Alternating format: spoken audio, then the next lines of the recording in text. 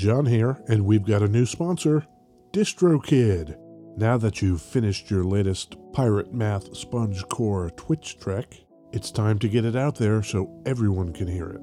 DistroKid helps musicians get their music on all the major streaming platforms, and artists keep 100% of their royalties. And because you're a High Gain listener, you get 30% off. Just go to distrokid.com/VIP/highgain. That's distrokid.com/VIP/highgain. And now DistroKid has an app. The DistroKid app is available for iOS and Android. You can download it at distrokid.com/app or in the App and Play stores.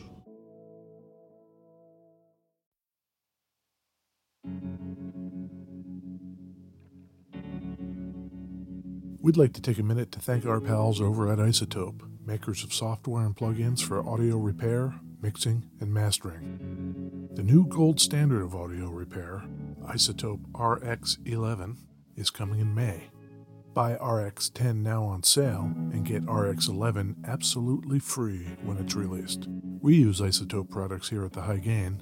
It's an important part of how we've been able to bottle pure podcast gold week after week.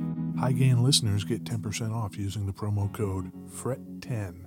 That's FRET10. That's all at isotope.com. IZOTOPE.com.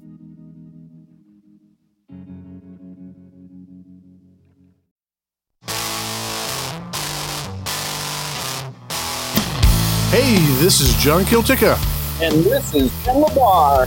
Oh, hey, Ken LaBarre. How you doing? It's the High Gain Podcast. How did I get here? I don't know. I'm in West Seattle. Where are you? I'm in Madison, Wisconsin. Wisconsin? Yes. Cheese and alcohol. That's right.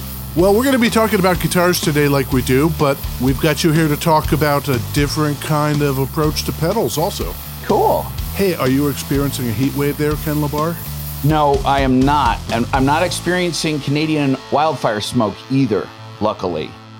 That was with us most of the summer. Right now, it's nice and cool. In fact, we're having a cooling rain right now outside my house. Oh, that's nice. Yeah. We're heading into a severe heat event here in beautiful West Seattle. Yeah. We'll see what happens with that.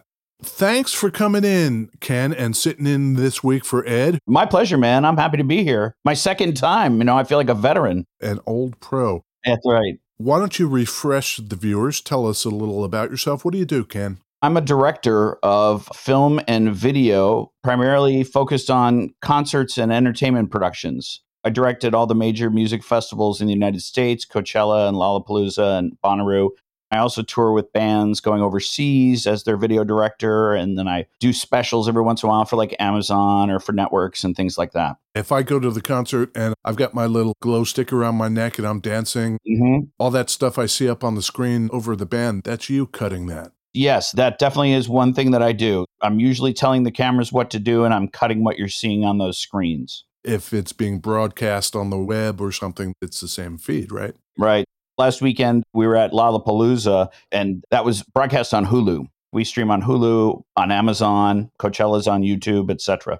Well, right on. So you've got a unique perspective you're going to bring to us here today. But I've got something for you. Uh-oh. Do tell.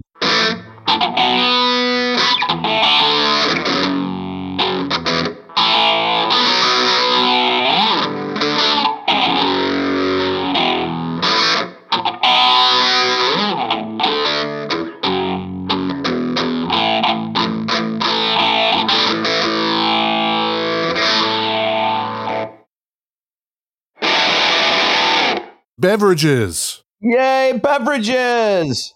Are you beveraged out there, Ken? I'm beveraged. I'm double fisting the beverages this morning. It's the double shot of espresso in one hand, because I don't want to lose my energy. I got to keep my energy up. And then I've got a nice kind of protein shake thing with fruit that I made and some almond milk, a little something tasty in the afternoon. Oh. Yeah. So what are you having? I am having a coffee like we always do. Mm-hmm. Black in my case, and a Jones cane sugar soda, watermelon flavor. Wow. Is that pure cane sugar? Yes, it is. And you can taste it, right? Jones Soda is here in Seattle. Fantastic. Yeah, they're local cats. I'll have to try it sometime. All the labels have photos on them, bunches and bunches of different photos submitted by customers. You can even say, oh, I want a case of this soda with this photo on it. They'll do that for you.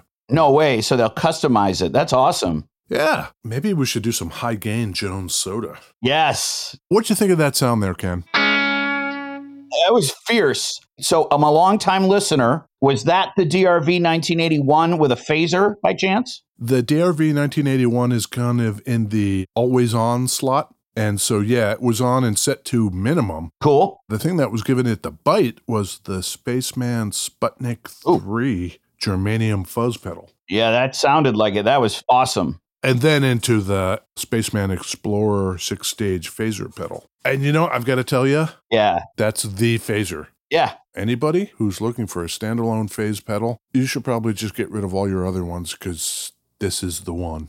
So, like, if you got that classic Boss, yes, throw it out, get this one? Yes, that's the Spaceman guys out of Portland, Oregon. Those guys make some serious pedals. This is a Fender Coronado II, as reissued in 2013, and shortly thereafter discontinued. It was part of their Modern Player series. I don't know if you remember that. I just know Coronado Island, which is like off the coast of San Diego.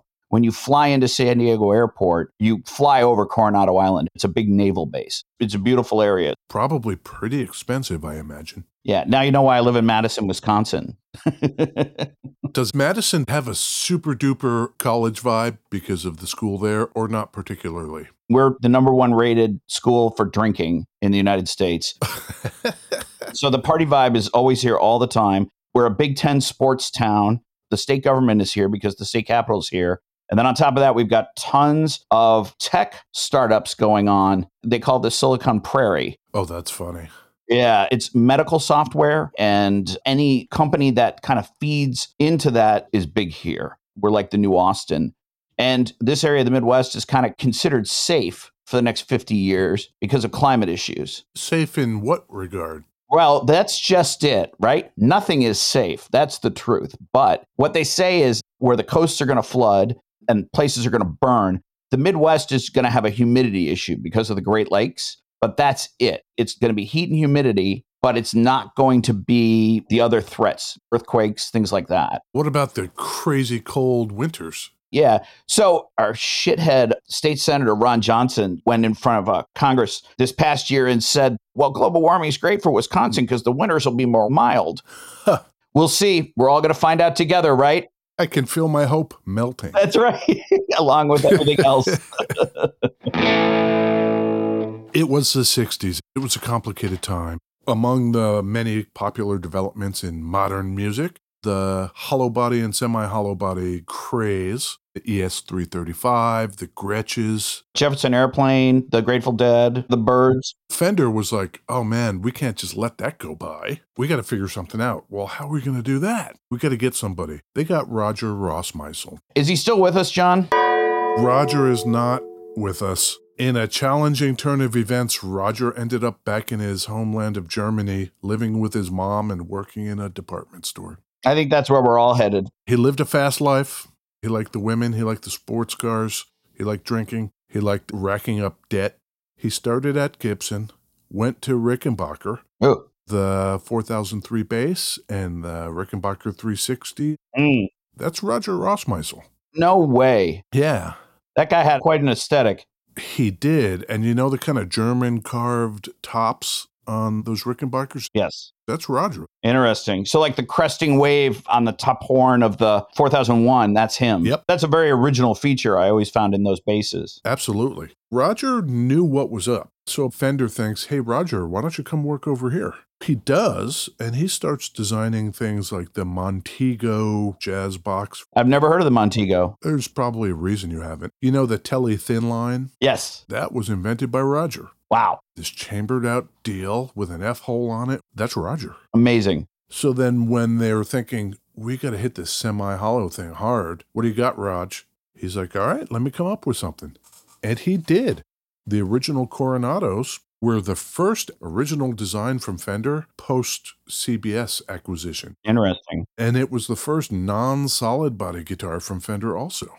They were hoping to nestle right in there next to those 335s and those Epiphone Casinos and all of that stuff. I never saw anybody play a Coronado like out of that generation. You always saw like what you just said, the 335s. Yeah, I don't know if they were super duper popular for a few reasons. They were fully hollow, and that doesn't have to be a problem, except that they had a tendency to really squeal with feedback. Of course, yeah. The pickups in them were Diarmans? I don't know. They weren't the most robust things. Oh, yeah, they're not the best. At 335, you're going to have a pair of humbuckers, and maybe you're going to be okay. Right, and back in that day, you needed like a high output pickup because of the amplifiers not being as loud and being able to project, especially over the noise of the crowd. Yeah, they were just kind of fraught with all those kind of problems. I don't think they did really well. They tried some different variations. Have you heard of the Wildwood versions? Not at all. What is it? They would take beech trees and inject them with a dye. This is like where they become Captain America version of trees, where they become all muscular. It might as well be, right? Right. But no, they inject different colored dyes into the trees while they were growing. And then once they were ready to harvest them, the wood would end up being all freaky colored. Awesome. They would use that as a veneer on the Coronados, green or blue or red or yellow. Would you say they were psychedelic in their colors, John? I think they were kind of going for some of that, with the hippies. Because the hippies were all about spending money on new guitars. And smoking the weed dope. Weed dope. And the hash pipe. And railing against the man. Who was trying to sell them a brand new Coronado. I'll show you the man. Yeah. Around 1967, do you remember the Antigua finish? Yes. I hate that finish. You know why they did that? No. They had no choice. Uh-oh. They had a little bit of a problem. They were putting the binding on guitars, and what they were using to put the binding on the guitars as a glue or reacting agent was causing the body around that binding to burn. Really? Yeah, it would end up with burn marks. So it was this crazy, chemical reaction? Yeah. Okay, interesting. And so they were like, oh, crap, I think we just ruined all these guitars. And somebody must have had the brilliant idea, here's what we're going to do. We're going to paint it this color and do this kind of burst that's kind of the same color as the burn marks. Wow, that's genius. And it will cover it up. We'll call it Antigua. Oh, my God.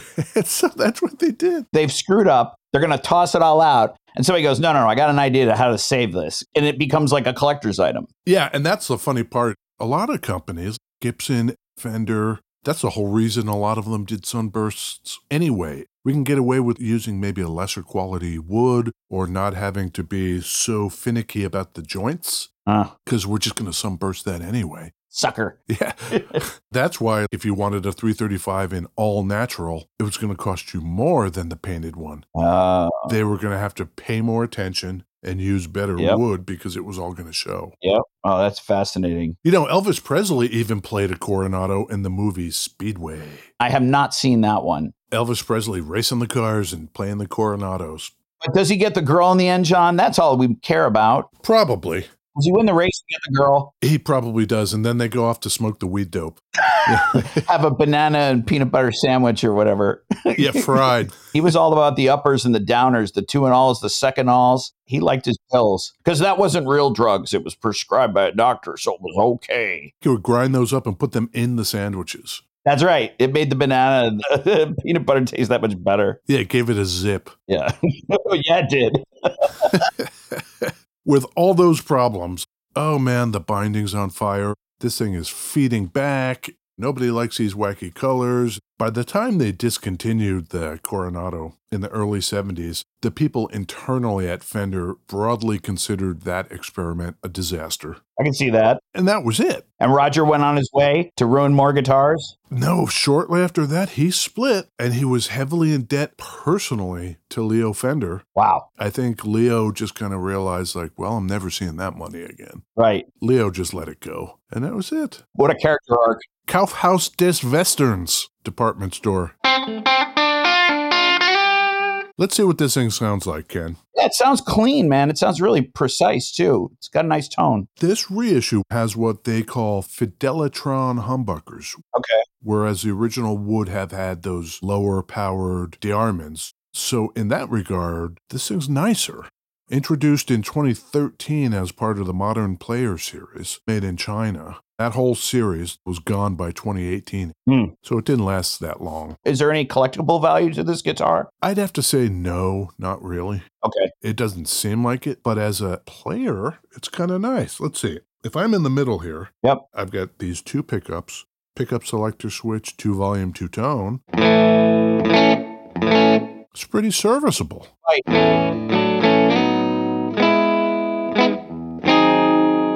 And if I want to get as trebly as possible, you can get there.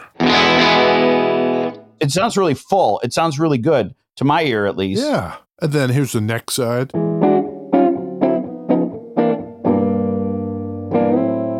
you had to hit me with some of those jazzy chords. Yeah, jazzy time. Love it.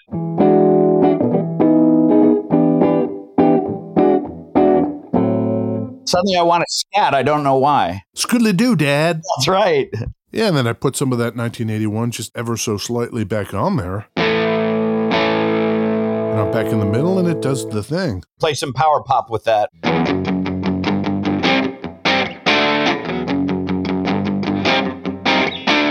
Nice. Not bad. This one is a semi-hollow as well, not fully hollow like the original Coronados were. I think they took the lesson from the feedback of those originals. Mm-hmm. It's got a block running down the middle of it. The one we have here today is Black Cherry Burst. Mm-hmm. It's kind of nice, but you could get it in straight black, Sunburst, or Candy Apple Red at the time. How is it priced? I mean, was it reasonable? Was it within reach of average Joe and Jane? I'm glad you asked that, Ken, because I'm going to ask you. Oh, no. Yeah. Oh, no, I've fallen into the trap. That's right. It was a complicated year, Ken, 2013. Yeah. Oh, boy. I don't even remember what I was doing in 2013. This thing comes out as part of a larger series made in China. China, so that means bargain. You're right. It is less expensive because it's made in China, but where does it fit because it's branded Fender? It's not a Squire, which would be the real budget line. I'm going to try to do the calculation here in real time for the viewers to hear me. Squires usually cap out at around 500, 550 maybe. Then you move into like the Fendery stuff, maybe around 800 or whatever. So I'm guessing this thing was around $850 to $900 new in 2013. You actually came in a little high, Ken. Oh, wow. It was $699. Oh, not bad. Do you want to figure out how much that is in today dollars? Oh, Jesus. It's probably $850, $875. You're closer there. It's about $915. Okay. In today dollars. Nice. If you could get one for like $750, sure, man, why not? It sounds like a good utility guitar. If you need that sort of fat sound that the combination of the semi-hollow body gives you with those particular pickups, it's perfect. Do you know the Cabronita Tellys? Do you remember those? Yes. The Fidelitrons were actually designed and debuted in the Cabronitas. Interesting. They look retro. Yeah, they've got that Diarmid kind of Filtertron look to them. I wonder what happens if I put a little lower octave. Yeah. Maybe a little more of that grunt on there. Yep.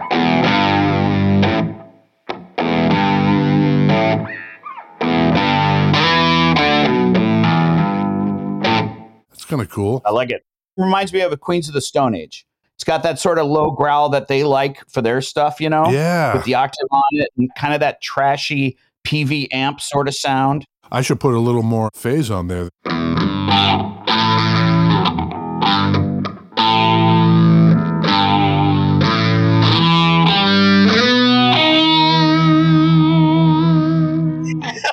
You had to go for the dramatic climb. I love it. I love that. Speaking of effects and Queens of the Stone Age, yeah, I've got my board here, and it's set up in a very specific way for what we do here on the show. I've got discrete pedals, and they kind of rotate around a lot depending on what we're doing. Sure. I've left a big hole in the middle of the board because we usually bring new pedals in and rotate things through. But the general vibe, I would say, is pretty utilitarian. Mm-hmm. You know, dirt into some like trem and phase and things like that, into modulation and reverb, and nothing too out of the normal. Right. You and I have been discussing lately, though, especially with live bands, Yes. this kind of move towards all-in-one solutions, not only for the flexibility it offers tonally, but you were noticing that it makes a lot of practical sense in a live setting. Tell me about that. Okay, so I was directing at Lollapalooza at the beginning of August, and I always look at the bands that are coming in, what gear they're using. And it used to be, rock bands with backlines and real amps and guitars, et cetera, the whole thing. Because touring is the only source of income these days, because, Spotify has eviscerated essentially songwriters being able to earn a living in conjunction with the labels. The bands now essentially cut down to as little crew and as little gear as they can carry. And these floorboard units like Fractal or Helix by Line 6, these DSP driven hardware solutions are what everybody is using. There were bands that were on first or second early on in the day where it would be like a guitar player and like a rapper, and the guitar player would have a floor unit and would have essentially the whole show built into the floor unit, so he could just page through and get all the effects he needed for each song. I literally watched a guitar player walk out, set down his pedal board, plug everything in, tune up his guitar, set the guitar on the stand, and then walk off until it was time for him to come back on with the artist he was working with. And then he packed it all up at the end of the show and walked off with it. That saves a ton of time, a ton of money, a ton of resources, all the things that you don't have and that you can't afford. It's a good solution for that. And also, it makes your front of house guy and your monitor person really happy, because every time you send them a signal from it, it's consistent and they know how to dial it in. It takes them no time at all to set it up. As you're watching the bands do this, do you find that it comes at the cost of any kind of spontaneity? A lot of shows these days are driven by a click track coming off of a laptop with backing tracks to kind of fatten the mix. Yeah. You can play live music, not hooked to a click, etc., with these boards, and it works fantastic. But if you're in a situation where your whole show is driven off of a MIDI clock coming off a laptop, these boards are also really good because they take MIDI input. You could fire off commands to change patches on your pedal board. You don't have to step on it. You could be doing rhythm and go to the solo, and the thing will automatically switch because a MIDI command was sent by the laptop. If you're in a situation where you're on stage and somebody calls out a song that wasn't on the original set list, right? Laptop guy can just shoot that to your board then.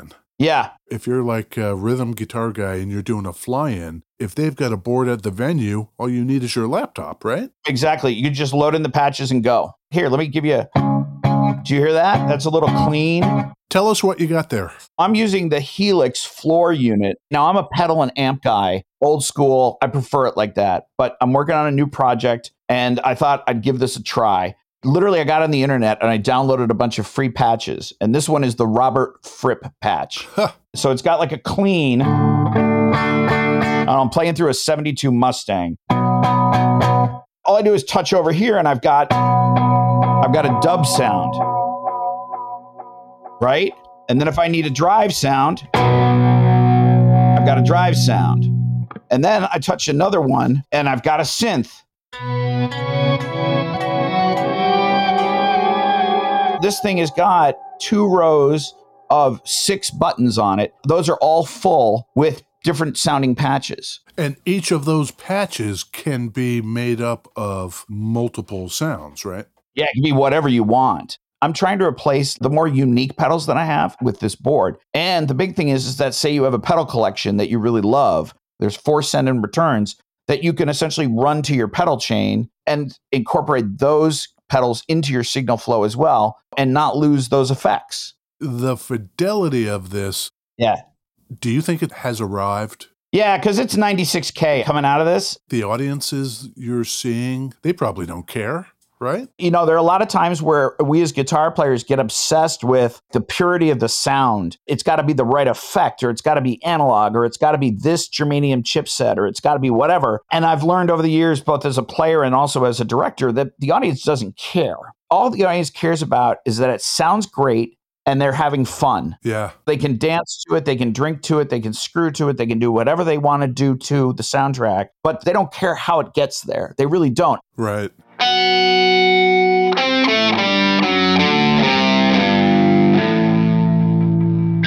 Our man Roger, Roger Rossmeisel, When he came up with the Coronado in 66, Yep. how much was a Coronado II? You're going to probably spend like, what, $600? Is that what you're going with? I feel like the price is right, man. $1, John. $1. That's all I got. $1.